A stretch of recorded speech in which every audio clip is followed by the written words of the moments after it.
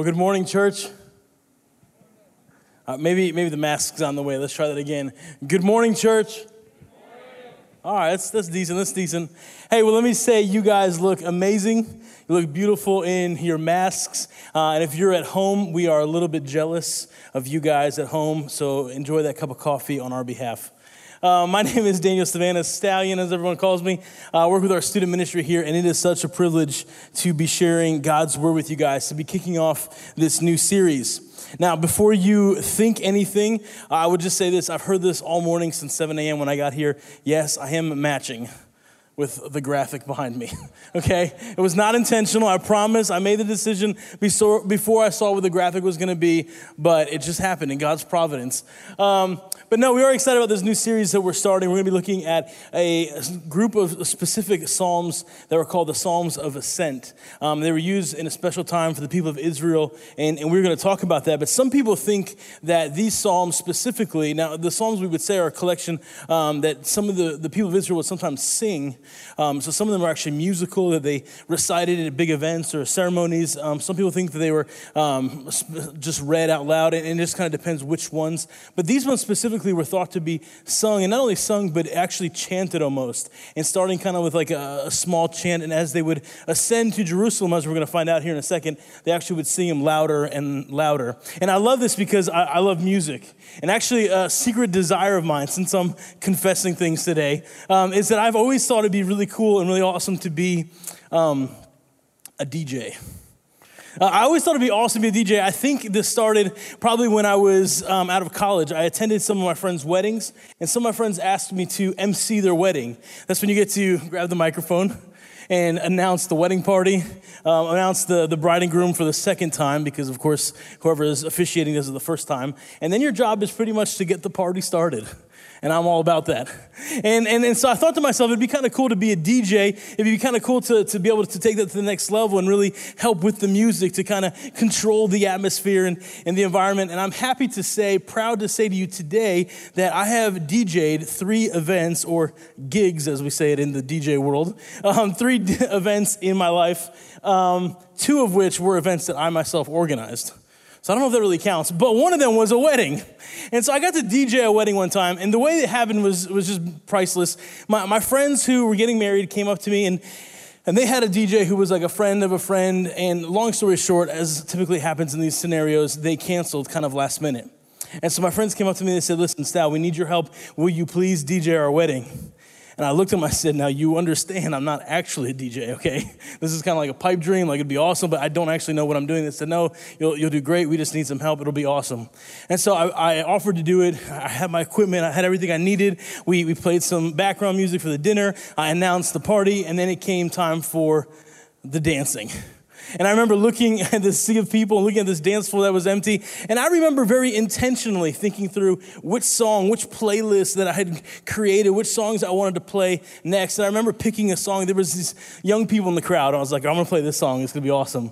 And I remember playing it, and some of the younger people came out. And I said, "Well, I'm going to play this classic song." And some of the older people came out. I said, "I'm going to play this wedding dance," and some more people. And at probably like 5 or 6 songs in, I got to sit back. I look up on the dance floor, and not everyone, 80% of the people, which felt good. 80% of the people were out there. They were dancing. They were having a good time. And I thought to myself, I did this. I created the party. And now, of course, it wasn't me. It was the music. But it's so interesting because music has it's such a powerful tool. It has such a way of ushering us, of moving us in the mood. It has a power of kind of lifting or lowering our emotions based on how we're doing. Now think about this for a second. There's a reason why when you go to work out, you probably don't listen to classical music. All right, like Vivaldi is great, but now when you're trying to get amped, you need something to get you a little bit hype. We each have devices, or we have Spotify playlists, or maybe it's on Pandora, whatever it is that you listen to music, you've got your go-to playlist. When you have people over for dinner, or for our young people when there's a breakup, and you've got a Taylor Swift playlist all ready to go. Her earlier stuff was a little sadder. Man, whatever it is that we do, if we go on a road trip, we create a playlist. And that's always kind of like when we go on a road trip, you don't have to worry about what kind of music, because that's like, you can do the throwbacks. You can play the cringy stuff because you've got 15 hours in the car together. But music is such a powerful thing, and a playlist is such an important thing. And the people of Israel have these songs, the Psalms of Ascent, that were almost like a playlist for them, because they were supposed to journey to Jerusalem about 3 times a year. And while they journeyed, they had these psalms that they would recite. So whether they were singing them or belting them out or praying them, they were psalms that they would repeat during these journeys, during this pilgrimage. And it was interesting because these psalms had everything to do with prayer and protection, asking God to bless their trip and their travel, as well as to remind themselves of their walk and the attributes of God and their following of him. And so when they would pursue Jerusalem in this trip, this pilgrimage, they would recite these. Now, it's interesting, and we're going to get to the psalm we're looking at this morning, but if for a second we could go deep, is that okay with you guys if we go real deep, real quick for a second? Some theology lessons? If yes, touch your mask. So I know that you're there. Okay, you're still there. So if you're at home, I guess write in the comments. I'll check it later. But here's the thing. The reason they would go to Jerusalem was because in the Old Testament, it was said that the Spirit of the Lord was first on the tabernacle and then on the temple. Now, when the Spirit was on the tabernacle, they could see either a big cloud on the outside, and that's where Moses would go or the priests would go, and they would enter into the Holy of Holies to meet God. That's where God resided. And in Deuteronomy, I don't have to turn there, this is just a little aside. In Deuteronomy 16, verses 16 and 17, the people of Israel were commanded to go before the Lord with their offering. So they had to go before the Lord, so they understood it to be a location. And so they used to go to the tabernacle. Now there was a temple in Jerusalem, and so they would travel all the way to Jerusalem to be in front of the Lord. And they traveled for the Passover, they traveled for Pentecost, they traveled for the Feast of Tabernacles, but they constantly would go to the temple, to Jerusalem, to see the presence of God. But the incredible thing is that when Jesus comes and he lives his life on earth and he died and was resurrected, and we talked about the ascension and about 2 series ago after Easter, it gets to the point where he says, it is better for me to leave because then you will receive the Holy Spirit, the helper. And in 1 Corinthians 3:16, it says, do you not know that you are God's temple? The Spirit now dwells in you. You see, back then, they had to go to a place, a location, a physical place to see God's presence. But now, because we're followers of Christ, we have the Holy Spirit inside of us. We are the temple. And so we can worship God where we are. We oftentimes will say, hey, make your seat an altar of prayer. Because you are there, you are a temple, you can commune with God. You're watching online, you're sitting on the couch, you can commune with God. Man, during a time like COVID, obviously we miss gathering together with believers, we miss the fellowship, and Scripture talks so much about that as well. But in a time like this, we're able to still worship God because where we are the temple, the Spirit is inside of us if we're followers of Christ, and we can commune with Him, and that's a beautiful thing. I'll tell you one more example of this. In John chapter 4, this is a super well-known story. This is when Jesus meets a Samaritan woman, the woman at the well. Now, they didn't typically deal with Samaritans because Samaritans were Jewish people that had kind of married into other races, and so they were kind of like viewed as not as the thoroughbreds. All right, they weren't true Jewish people, and so they were looked down upon. They were pushed aside because they weren't authentic or they weren't true Jewish people. And then it's so much more that Jesus is talking to a woman who also back then was viewed as like less than men. And so Jesus is breaking all these rules, and he's talking to this woman, and he has the conversation that we've heard and read before many times, where he says to her, go get your husband, and she says, I don't have a husband. He says, you're right, because you've been married multiple times, and the person you're living with now is not your husband. Now, probably kind of an awkward moment. And she says, I could tell you're a prophet. She tries to shift the conversation. She says, since you're a prophet, help me solve this. Our people, the Samaritans, say that we need to worship on this mountain. Jewish people say you need to worship on that mountain, Jerusalem. Where do we need to worship? And Jesus gives her a little taste, a little teaser of what's to come. He says, let me tell you the truth. There comes a time, and it is now here, where you will worship God in spirit and in truth. And he's telling her that in a little bit, you're going to be worshiping, you're going to be the temple, the Spirit's going to be inside of you. It's not going to matter. It's not going to be about a location.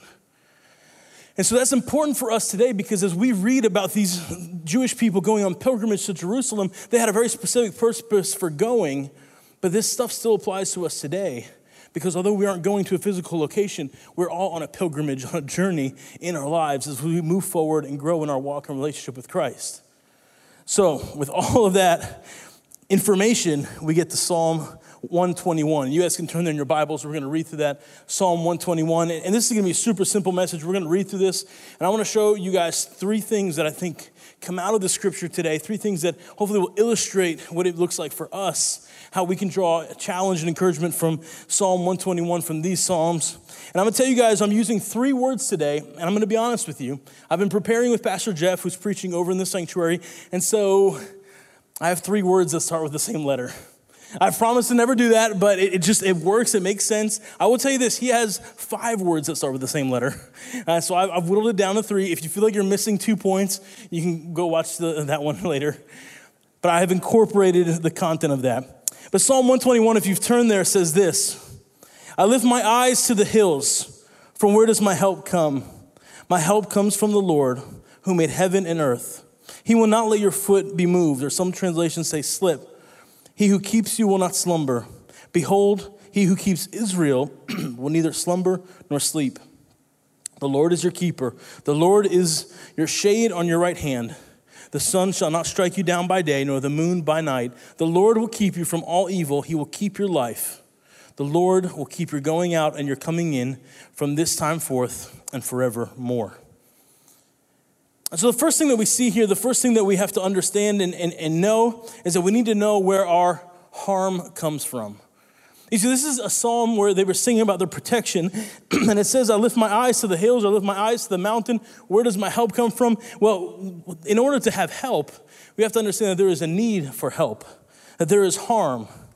Now, Jerusalem was set on top of a hill. That's why the woman at the well said, do we worship on this mountain or that mountain? Because Jerusalem was set up on a mountain. So as they traveled, they ascended. They went up the mountain to Jerusalem.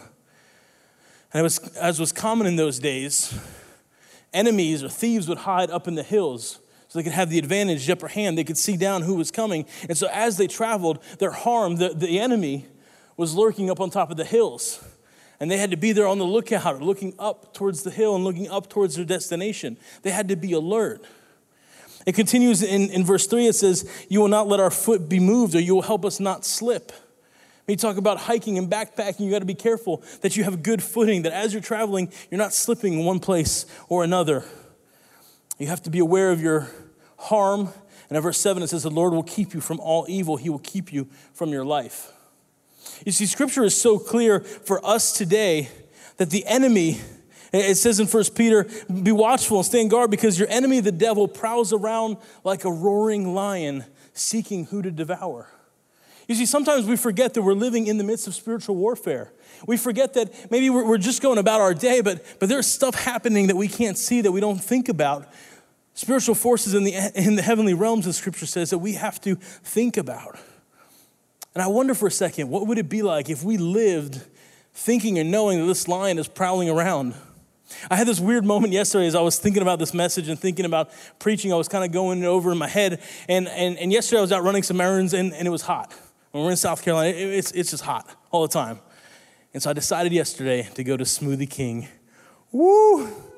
I love me some Smoothie Kings. I love tropical Smoothie King, clean juice, whatever. Like I love those things. And so I went to Smoothie King, and before I went in, as I was parking my car, I just had this thought for a second. I thought to myself, what would it be like if there was actually a lion, like in this parking area? Like if I got out of my car, I just like strolled in, like, yo, what's up? And I'm like looking at the menu, trying to figure out what to get, and I'm walking back to my car. I'm like, this thing's amazing, woo. But what would it be like if there was really a lion in the parking lot? Man, I'd be like, okay. I mean, first of all, I'd go to drive-through only, obviously. But if I had to get out of my car, I'd be like, okay, I'm going to get out, close the door, turn the key, run. And then I'm going to get my smoothie, okay? Like, I don't want the straw in it yet because it's going to spill everywhere. I would get the smoothie, run back to my car, jump in. And like I'd be pushing people down, trying to get someone else to be eaten. But when it comes to spirit, I wouldn't, I was just jacked up. But when it comes to spiritual terms, we don't have any urgency. We don't think about that. We don't think about what it means that the enemy is out to try to get us. We live our lives like we normally live our lives, and we forget about the harm that is out there. We forget about the evil that is lurking.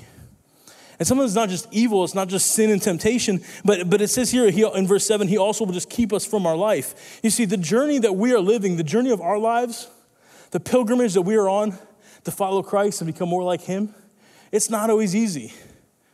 It's not always rainbows and butterflies. Like there's sickness, there's death, there's broken relationships, there's hardships.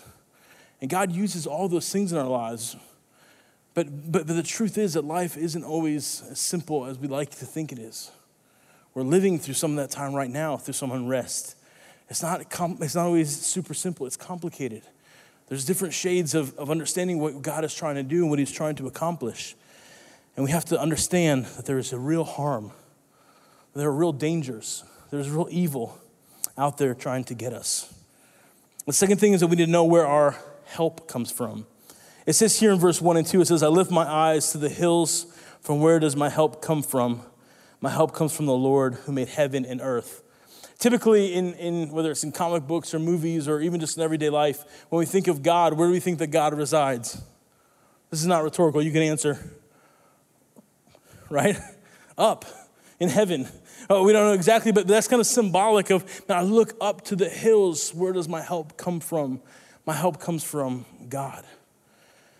You see, this morning I need us to remember and understand that God is out there seeking to help us. His desire is to be by our side. His desire is to guide us through the difficult moments, through the difficulties, through the temptations, through the tribulations, through everything that we go through.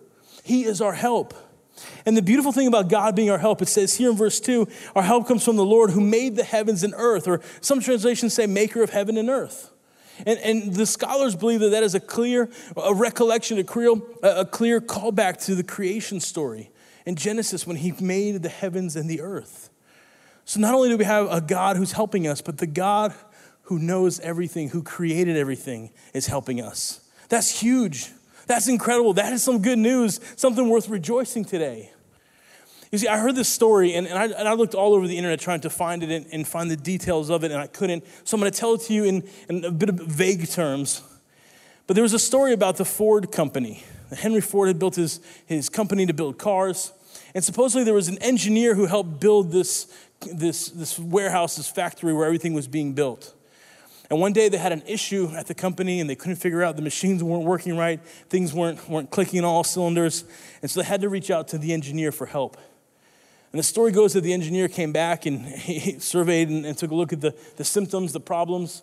And he went and he found this one bolt that needed to be tightened. And he went and he tightened the bolt. It took him about 5 minutes. And he walked out. He said, I'll send you the bill. Well, he ended up sending them the bill, and it was for a crazy, exuberant amount of money. And they reached out to him and they said, how can you charge this much? It took you 5 minutes to do the work. And he wrote back to them and he said, it may have taken me only 5 minutes worth of work. He goes, but you're paying me not because I turned the bolt, but because I knew which bolt to tighten. Because he was the creator of it. He was the one that came up with the plan. He was the one who knows everything about it. And if you read through Scripture, we read over and over again that God, the creator of the heavens and the earth, knows you by name. He knows what you're going through. He knows everything about you. To keep in theme with the mountains, I'm not sure if you guys are backpackers or hikers or people who love to go out into the mountains. I personally am not. But because I have some good friends, I've been to the mountains a good amount of times. My first time was in my senior year of college. We went backpacking. The guys told me it was going to be awesome, and it was not awesome. It was probably one of the toughest experiences I ever went through, okay? And I'm being dramatic because it was dramatic. Okay, we got to the top of the mountain. It rained all night. I didn't sleep. It was rough. But when I moved back to South Carolina a few years ago, through Columbia International University and through our student ministry here and through some other churches, I've been up to this one specific spot in Brevard, North Carolina, in Pisgah National Forest, over in the Ranger County, up to this one specific mountain called Black Balsam Mountain. And I've been in this one spot over and over again, probably like a half a dozen or maybe even 8, 9 times. And I've been to this one specific spot to the point that I know it super well. In fact, if you called me from up there, well, you wouldn't be able to call because I also know there's no cell phone service up there. But if you called me, if you had a satellite phone or were able somehow to reach me, and you were standing in the parking lot, I would say, okay, I'm going to help you. Take a look at the porta potties. Don't go in there. They're nasty. I would say, but if you're facing the porta potties, to your left, there's this one trail. And if you go down there about half a mile, right when you start coming up over the creek, to your left, there's this area with hemlocks. You can go in there. It's a great spot for a group. Or if you're not super into hiking and you want to go basically car camping, there's this one spot through what we call Hemlock Grove, where you go just down a little tiny hill up and there's a flat area. I would be careful there. We had some bear activity there one time. That's the story for another day. I would say there's another trail on this side where if you go down there, you end up on Sam's Knob. If you go this other trail, I've never been down it, so I wouldn't go there. And then there's a fourth trail where you can go up all the way up to Black Balls, and there's these switchbacks, these hemlocks. It's beautiful. It's amazing. Now, I only know that because I've been there. I know that by experience. And that's one small piece of a ginormous mountaintop in one state, in one country, on one continent. And yet God is the creator of all of it. And he knows every single trail, every single switchback, every single tree, every leaf that falls for all of the mountains, and all of the world, and all of the universe. And that is the God who wants to help you. There's a real harm, there are real trials, there are real tribulations, there's real difficulty in life. But where does our help come from? It comes from God, who made everything. And lastly this morning, we need to know who holds you. You need to know who holds you. This is for our lovey, touchy-feely people. Maybe with self-distancing, we haven't had a lot of hugs, okay? God's giving you a hug. He's holding you. It says here in Scripture, he keeps you. I've gone through and circled it 6 times. And it says, the one who keeps you will not slumber. The one who keeps Israel, he is your keeper. He will keep you from evil. He will keep your life. The Lord will keep your going out and coming in now and forevermore. You see, God is the Alpha and the Omega, the God of the past, the God of the present, and the God of the future. He is going to be by your side every step of the way. And this is important to remember because a lot of times we'll say like, yeah, well, my problems are not like these little insignificant things. Like, Stal, you speak to teenagers, but we're adults here. Like, we have real issues and real problems, and I get that. Life is not easy. We've said that. We're experiencing that as a country, as a world right now. There's all kinds of things at play, all kinds of things going on, and yet God is by our side. He doesn't promise to snap his fingers and fix everything, but he promises that he will walk with us and journey with us, and because of his track record in our past, we can trust him for our present and for our future. And that's what the people of Israel were singing, and that was the playlist that was going on. Because here in verse 5, it says, the Lord is your keeper. He is your shade on your right hand. But then in verse 6, he says, the sun shall not strike you by day, nor the moon by night. Now, this is something that they were familiar with because when they journeyed out of Egypt, not they like themselves personally, but their ancestors had journeyed out of Egypt, they had gone through a similar situation. They had to journey and travel through the desert. Now we know all about desert temperatures because we live in South Carolina. I get that. But you haven't really experienced the desert because the desert is super hot during the day and gets super cold at night. That's why the rocks crack. That's why there's sand in the desert. And when they left Egypt, scriptures say that God was there. His presence was with them as a cloud by day and a pillar of fire by night. And when we hear that story as kids, we think, oh, that's cool. Like, there's clouds and fire. But we understand that the clouds were there providing shade, providing for them relief from the heat of the desert during the day. And the fire at night was providing for them warmth during the cold of the desert nights. God was there providing for them what they needed. And because he has done it in the past, they could trust him in the present and they could trust him for their future. And the same is true of us. On our journey, on our pilgrimage, as we're moving forward, as we're following, as we're pursuing after God, we can trust God's track record. The ways in which God has cared for us in the past, the ways in which he has comforted us, the ways in which he has brought us through difficult times and trials and hard times in life. We can trust that he is still going to take us through that which is to come. And just like we have a playlist going on to change our mood, or we've got a playlist going on to encourage us during hard times, just like we listen to music, we can turn to God's word in the Psalms. And we can read this and say, man, I don't feel this right now, but I understand, God, that my help comes from you. God, I'm living through this hard time in this moment, but I'm so thankful that my help comes from you. God, I don't know what to do in this situation, but I'm thankful that you hold me, that you keep me, that you love me so much, and that you've been faithful to me in the past, and I can trust you now, and I can trust you in the future. God is coming alongside of you, and he's saying, journey with me. entering this pilgrimage of life. Let's walk together. Let me be your help. Let me be your guide. Let me help you every step of the way. Because I created you, because I love you, and because harm is real. And so I don't know what we're going through today. I don't know what every person in this room and every person watching online is feeling. But what I do know is that God's word is consistent and God's promise is real for each and every one of us. And there's times where I don't feel it, and there's times that you may not feel it, but still we can believe the truth of his scripture. And so today I want to do something a little different. I'm going to ask you guys to stand. Go ahead and stand as we close and pray. And you can do this online as well, but I just want you to close your eyes and I want you to look up. Look up symbolically towards God. He's inside of each and every one of us. We don't have to journey to a location. He's inside of us. We want to look up symbolically towards God. And I want you to picture a mountain. Maybe it's a place that you've been before. Maybe it's up in Pisgah. Or maybe it's a place you've been to in the past. Maybe it's a postcard you've seen. Maybe it's the desktop on your computer, a mountain picture. I don't know what it is. But I want you to look at that mountain. I want you to imagine God coming down from there to help you. Whatever your situation is, big or small. Maybe it's just something that happened today, or maybe it's an ongoing problem, or maybe it's been years of pain and difficulty. Maybe it's anxiety. Maybe it's situations you just don't understand and don't know what to do. Trust that God's help is coming down to be with you. Jesus, thank you so much for this morning. Thank you so much for your scripture. Thank you, Father God, for your faithfulness in the past and the present and in the future.